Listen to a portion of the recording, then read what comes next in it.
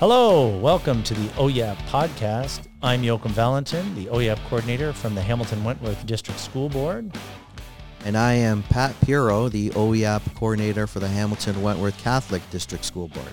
Our guest today is Dan Guest. Isn't that neat? Dan, I'm sure you never heard that joke before. Not yet. Not yet? Oh, there you go. There you go. So Dan is here from Guest Plumbing and Heating, and we're going to talk about the plumbing trades and HVAC trades right in the OYAP podcast. So let's get right to it. All right. So I'm going to ask a couple of big questions here. We'll ask stupid little questions too. How about that? So how did you get into plumbing? What was your pathway from like 14-year-old Dan to today? Yeah, starting off, I worked for a friend's father as his farm boy in the summer months when I was off. I think it was in grade 10 summer. And he owned a small plumbing company out in Ancaster, Ontario. And I was going to McNabb at the time. And he actually he was running his plumbing company, so I asked him if he would take on any co-op students. So during my grade 11 year, I did a co-op with him. And then I worked through the summer. And then I did it again. That was my grade 12 year. And then my summer, and then I was able to go back and actually get 2 more credits for the last 2 remaining credits for my high school, which was awesome because I worked through him through the summer. He got to know me, and then I said, you got to do a little bit of work, but it's kind of free labor. So I worked for him for my last 2 credits through Mr. Hitchcock, who was my co-op teacher at the time. Was the OYAP program running then? Yep. Yeah. Okay. He was also my football coach, which was pretty cool. Awesome. And yeah, they were the ones that kind of got me into the plumbing trade, and then from there kind of continued on with him after high school, which was awesome because I was a little bit older then. Right. Had a vehicle, was able to drive. But yeah, it was a good experience to kind of get my feet wet. I was never really hands-on. I failed shop class. So being able to kind of get it in a real-world application was actually very beneficial for myself. Different. Yeah, especially my parents were pretty happy that I actually knew what I was doing. Okay, so then after high school, did you go straight into an apprenticeship, or did you go to college, or? No, so it was actually it was a huge challenge for me at the time. At the time, it was 2-to-1 ratio, so 2 licensed plumbers to 1 apprentice. Right. So they didn't have that being a small company. So I worked as a laborer for about a year and a half. Labor. I was a plumbing apprentice, but I wasn't signed up. Right. So a huge challenge in that area. And then from that, I actually quit. I got pretty overwhelmed being about 19. I was in my own van at the time. Thought the world was ending, and I quit. And I went and worked at a friend's stepfather's machine shop, and realized that is not for me either. Mm-hmm. I was unemployed for a bit, and then I went back to plumbing. He was fortunate enough to give me an opportunity. And at that time, we just worked the numbers a little bit with the back end stuff. Okay.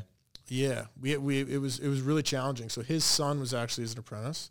So when he went to school, he signed me up. So technically, he wasn't employed with him.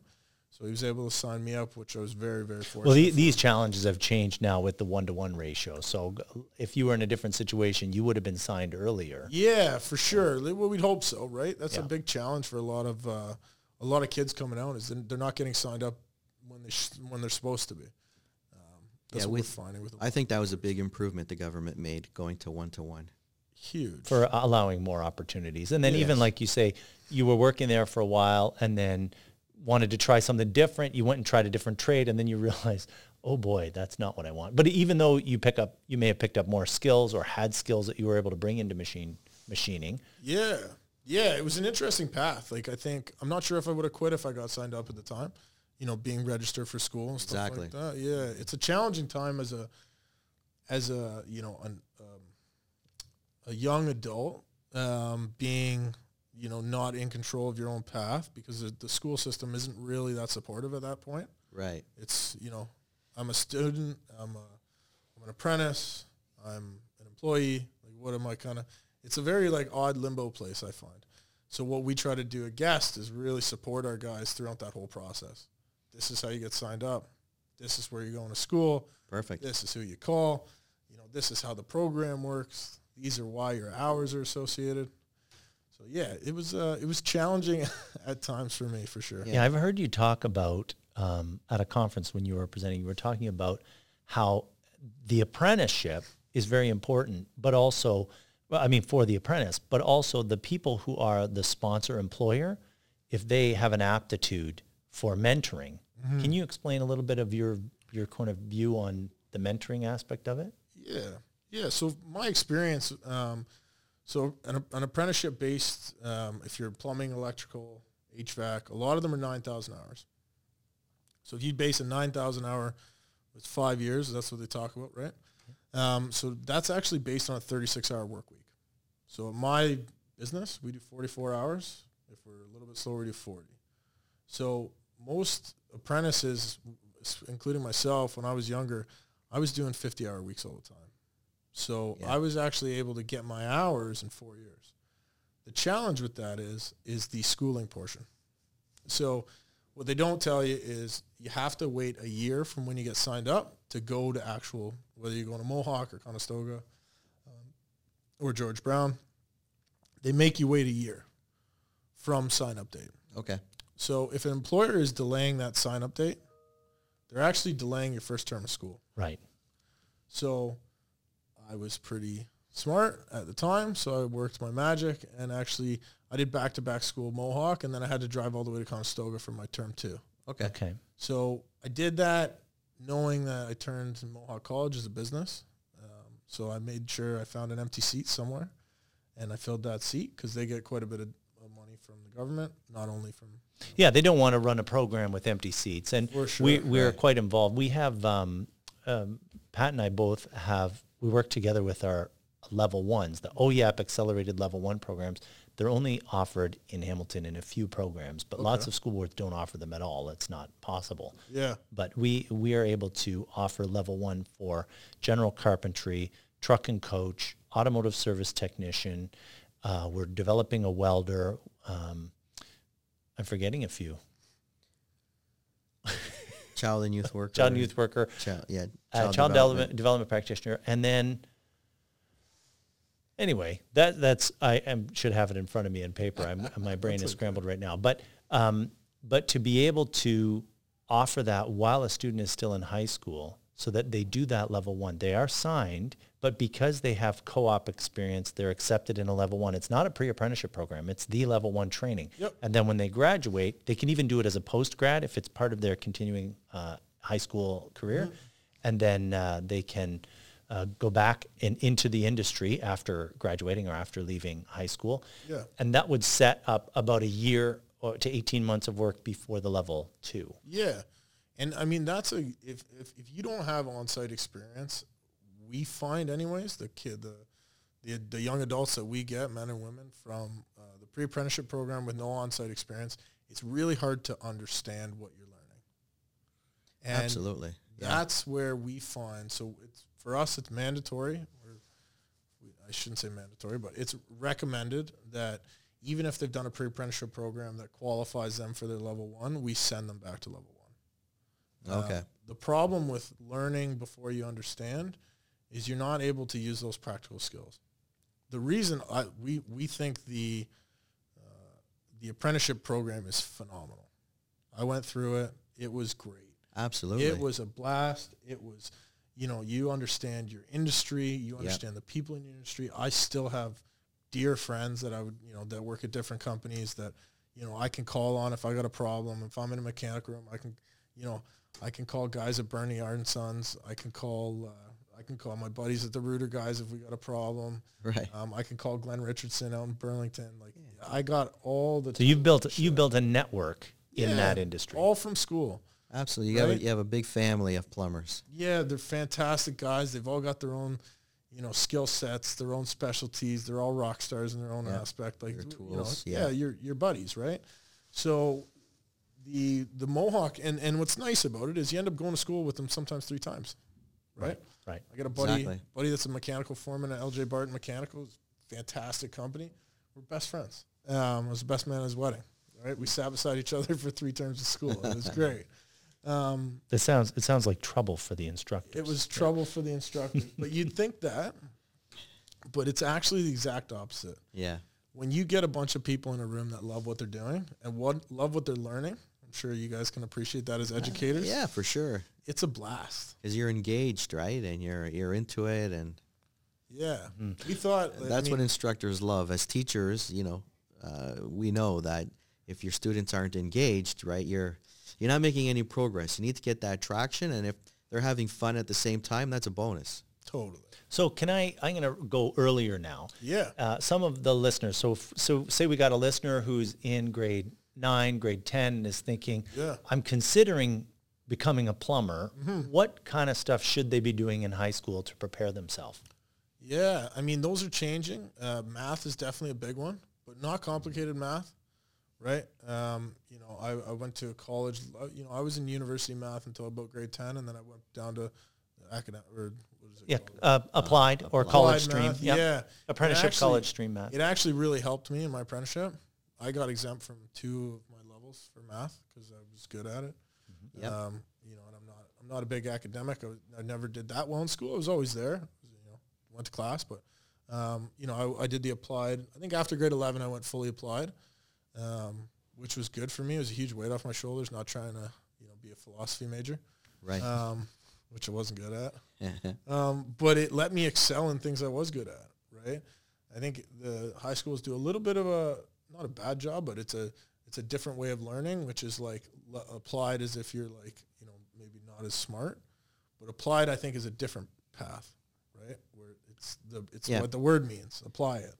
And it does depend on the course, right? Totally. But if you're in a math course, Pat and I are quite, we promote pretty heavily the MCT, which is Math for College and Technology. Yeah. It's got a C on it. So it would be like a college, but it's really the apprenticeship preparation math in grade 12. I would highly recommend that. Highly. You also, anything that's going to get you using tools. So if you're in a carpentry class, if you're in automotive was actually really great for me. I didn't understand it, didn't do that well in it, but got me using the tools, got me understanding how to use a die. Yeah. And it's crazy, but you pick those things up later in life.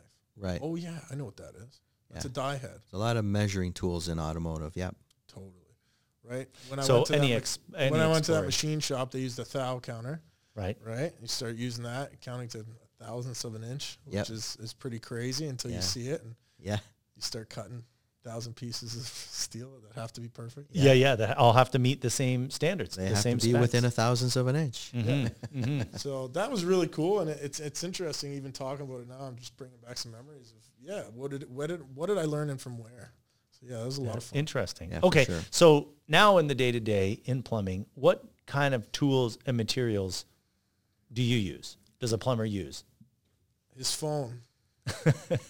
Yeah, we use our phone a lot. You mean the flashlight? Yeah, no, it's funny to talk about, but your phone can be your best friend. It's a little bit different from school, where I don't know how they teach now, but all our guys have iPads on site. It's a tool. It's probably your most important tool. It's going to pull up specs. It's going to call for support. It's going to keep your notes, keep your photos, keep you engaged. It's also your sign in, sign out tool. Okay. So probably your plans as well, the specs, the designs. Everything, yeah.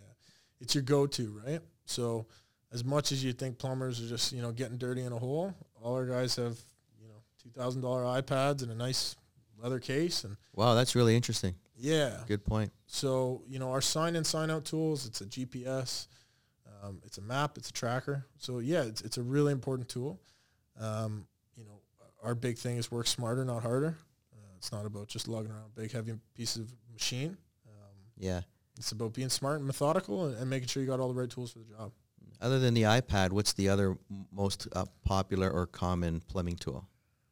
Tape measure, your level. They talk about being plumb in plumbing. Yeah. So that means level, straight. Also with plumbing, you want things to have slope on them, so you want to go downhill. The water doesn't drain. Good point. Yep. Mm-hmm. Okay. So what would be in your, again, I didn't even ask this. How long have you been a plumber? 5 years? 10 years? That's a lot, no. 100 years? No. It's a loaded question. Sixth year business.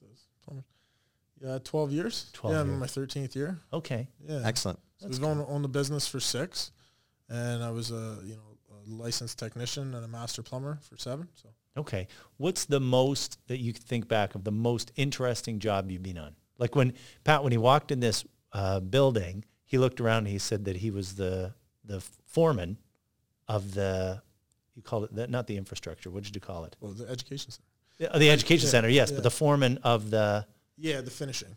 Of all the finishing, Yeah. right? All the plumbing, HVAC. Yeah, so I did this building, which is a huge deal for me at the time, seeing something from the ground up. Yeah. We're trying to get plumbing to that church in the back. Yeah.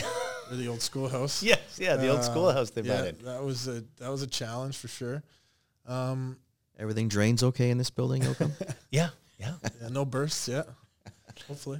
No, it's most interesting. There's so many to stand on.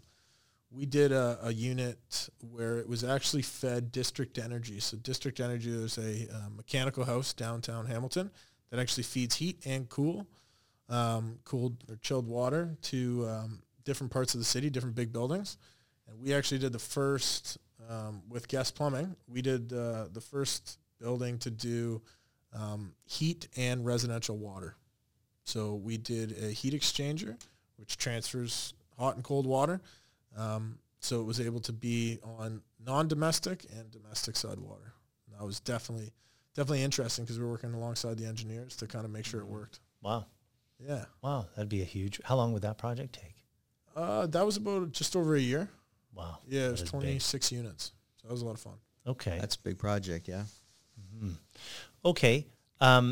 So are you a Red Seal plumber? Yeah. Yeah. Okay. So can you explain a little bit how that works? Like on your team, the plumbers you've got on your team, Yeah. do you expect them all to complete the Red Seal exam? Yeah. So ours, again, you go back to that 9,000 hours. So we try to really push education. So if you're going to be a plumber, we also want you to be a gas fitter. So in Ontario, you have to have your gas license and your plumbing license. When you're out in, say, I think out west, it's all one ticket. You get your gas fitter and your plumbing at the same time. Okay. Here, it's a little bit different. So we train our guys right from co-op, the OYAP program, right into just, an apprentice, and then we work them through. So we do a lot of different skills throughout the business. And then, everyone gets the Red Seal. Okay, so what other tickets you would want your employees to have? Their gas fitter's license? Yeah, we try to get them to get their gas. Now that we have our HVAC division, we get refrigeration tickets, sheet metal, which is always good. And then there's a lot of small tickets that you're required to get as you go, whether it's a gas tight or ward flex, which is just different piping techniques.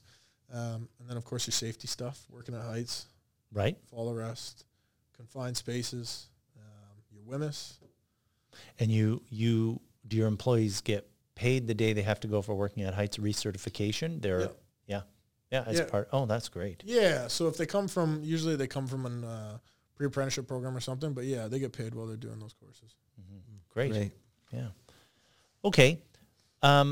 In plumbing, have you, because we also work with, obviously any students that are interested, but female plumbers. Have you worked with any female plumbers? Yeah, there was a couple in our course.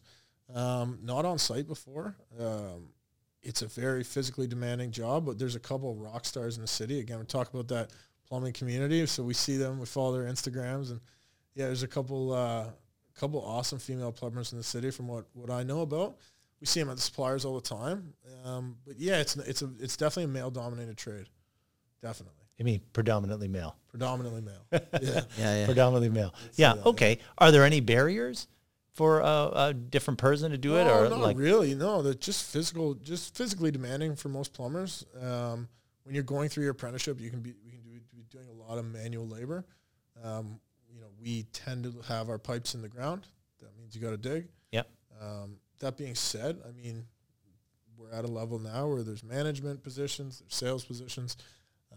That's what we're really trying to promote through our business, is that plumbing doesn't just mean you're installing toilets, or doesn't just mean you're digging holes. Right. So what other career opportunities could an apprenticeship in? So once the person has completed their apprenticeship in plumbing, work a couple of years in the industry, what other it's endless opportunities are there? Whether you want to be in sales, you want to be in marketing, you want to be working for a supplier if you want to be a specialist. I know some plumbers that work for the school board that want to be in maintenance. There's so many specialties. You name it, there's an opportunity for it. I'm a plumber. I own a business. I employ 30 people. It's a lot of fun. That's a good sized company. Yeah, and there's nothing but people are great. So getting to learn what you like and learn what you don't like throughout your industry. Yeah. A lot of people treat an apprenticeship as a job, but an apprenticeship is a learning opportunity. It's just like going to university. There's no course in university under 4 years, at least for your main entry level. Think of it like that. You get 4 or 5 years of learning while you get paid, which is the bonus. Right. Earn while you learn. Yeah. You don't get a lot of debt when you're done, if any. And then you come out of it and you can make some decisions. This is what I want to do. This is what I want to, this is how I want to take my career path. Yeah. A lot of people don't think they think, okay, they're done. They got their plumbing license. Now they're just a plumber for the rest of their life. But that is not, it's not factual. No, there's a lot of areas where you can grow, right? A good tradesperson can grow into supervision, can grow into becoming an instructor, a teacher, a business owner, entrepreneur. Yeah, absolutely. So Dan, I was going to ask you, listeners might want to know, how does plumbing rank as far as wages? If they were to invest their time in an apprenticeship to become a plumber because they're interested in it, how would you rank that? I know you're a business owner, and you are obviously always looking for good people, right? And you would always say, sure, this is a great place to work, a great field to get involved in. But how would you compare it? How would you rank it? Yeah, I'd like to think we're top in our industry. You've got refrigeration mechanics that are definitely a little bit longer, a little bit harder to get into school. It's a little bit more technical. There's a lot of electrical within refrigeration. So refrigeration is definitely up there in terms of pay scale. I'd say we're top 5 for sure. Amazing. I want to get into elevator mechanic. Again, there's danger pay, stuff like that. A lot of people don't realize this, but roofers make a ton of money. Try being on a roof in the summer, try to be on a roof in the winter. Yeah. That's why they get paid more. Yeah. They're also on a roof. So that's right. There's a lot of really great skilled trades that if you want to work hard and kick ass, you can do it. Plumbing's, our guys are making anywhere from $30 to $40 an hour licensed. Impressive. Yeah, which, you do some overtime, it's $100,000 a year. Yeah. Yeah, great. With benefits and sometimes they take home a vehicle. There's a lot of opportunity. And a lot of opportunity for good skilled workers. Yeah, that's good to know. Good information. Thanks, Dan. Excellent. Do you see this career pathway evaporating in the years to come? Like, I know there's, I hear stuff in education around the creative economy and the jobs of the future and a lot of design and that kind of stuff. And I have thought, who's going to build the buildings that all the thoughts and brain power is coming out of? Like, we need designers and planners and plumbers to take the designs and make them real, like in the building that we're sitting in now, to make it real. Yeah. So do you see the future? What do you see for your business in the next couple of years? Yeah, we're just going to need more skilled workers. There's always going to be some competition, especially when, there's a little bit of an economy collapse, but we haven't seen one. That's something also. I think I've parents. I've been working as many hours as I want since I started. Right. So multiple different companies. Job security. Yeah. Can we talk about what's been going on? Obviously, COVID's still going on, and we're socially distanced in this room. It's kind of funny, but the amount of building going on in Hamilton. It's never been higher. Yeah. With the huge infrastructure built going up by the airport and stuff happening in Cambridge, and I was out in Waterdown today, and there's new builds like crazy and new power lines going in, and it's a great time to get into the trades. It's the baby boomers are about to exit. There is a huge lull. We're finding there's a big age gap from about 35 to 50 years old. So there's a lot of guys 50 plus in the industry, and there's a better amount of guys that are 35 and down, which means there's not a lot of guys from 35 to 50. I don't know what happened in those years, but we're just not finding a lot of tradesmen. So what we're trying to do is really kind of make up the lost time and get some guys in now and get some people in now, male and female, and really train them well. One thing is understanding how we can, train better. So it's not that we have a volume of staff, but we have a quality volume of staff. And it all comes down to training and interest, right? As technology kind of develops, there's so much to learn. There's so much evolving in this industry. There's always efficiencies. We're a little bit behind the UK and Europe and some of our technology.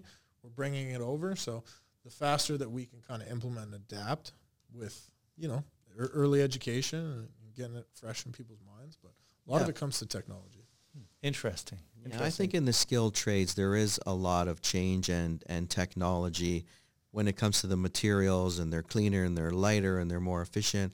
But at the end of the day, I don't think you can replace the hands-on person, problem solver, the hand skills with a machine or a robot, right? No. That's factory type, automation type work. But when you're out, building new homes and factories and buildings and problem solving, it takes a person to do that.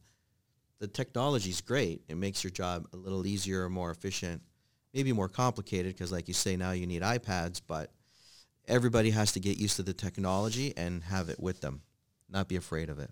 Totally. Mm-hmm. Yeah. And there's a lot of, there's, they talk about having more, what jobs are going to be taken first with technology and stuff like that. And, the skilled trades aren't going anywhere. I agree. There's just, even when they do modular buildings, like there are things that are getting more efficient, but they're controlling where they're being built. More what they're trying to do, and this is what we see, is they're trying to control the installation application. So how is the building getting installed? So it doesn't mean that the work's actually getting less. It's just how it's getting installed is controlled. So these modular buildings are fantastic, but they're only application specific, and they still need people to do the work in the warehouses. Yeah, to build the piece before it ships out. Yeah, and exactly. then the next group is Quebec's huge for modular buildings. Really. Yeah, there's a lot of really cool developments happening. Awesome, and the plumbing is in it. Yeah. Yeah. Yeah, there's plumbers on site, and then they just go and they know what they're doing, and they build them, and then they ship connect it. And they connect them. Yeah. Yeah. So there's builders, there's plumbers there, and there's plumbers on site. They're still creating jobs for us. Yeah. They're just changing our site positions. And to be Different honest way. with you, it'd be a great place to work. Yeah. True. Okay, well, I learned a lot today. Thank you very much, Dan. Yeah, my pleasure. What is you had said you have a podcast. What's your podcast? Yeah, the Guest Life podcast. Guest Life podcast. Okay, will that be on Spotify? It's on Spotify, Apple Music, yeah. Okay, awesome. YouTube. All right, I'm I'm gonna going look to for go it. Great. check it out. Yeah. All right, well, thank you very much. I'm going to fire Great fire talking up to you, Dan. the Thanks for tunes having here. Once again, I'm Joachim Valentin, the OYAP coordinator from the Hamilton Wentworth District School Board. And I am Pat Piro, the OYAP coordinator for the Hamilton Wentworth Catholic District School. And our guest was Dan Guest from Guest Plumbing and Air Conditioning. Did I get it right? Oh, thumbs up. All right. Thank you. So check out more of our podcasts on OYAP Hamilton. And you can find, if you have questions, you can email us. Our email is in the show notes for this episode and others. And we'll see you again or hear you again on the OYAP Hamilton podcast.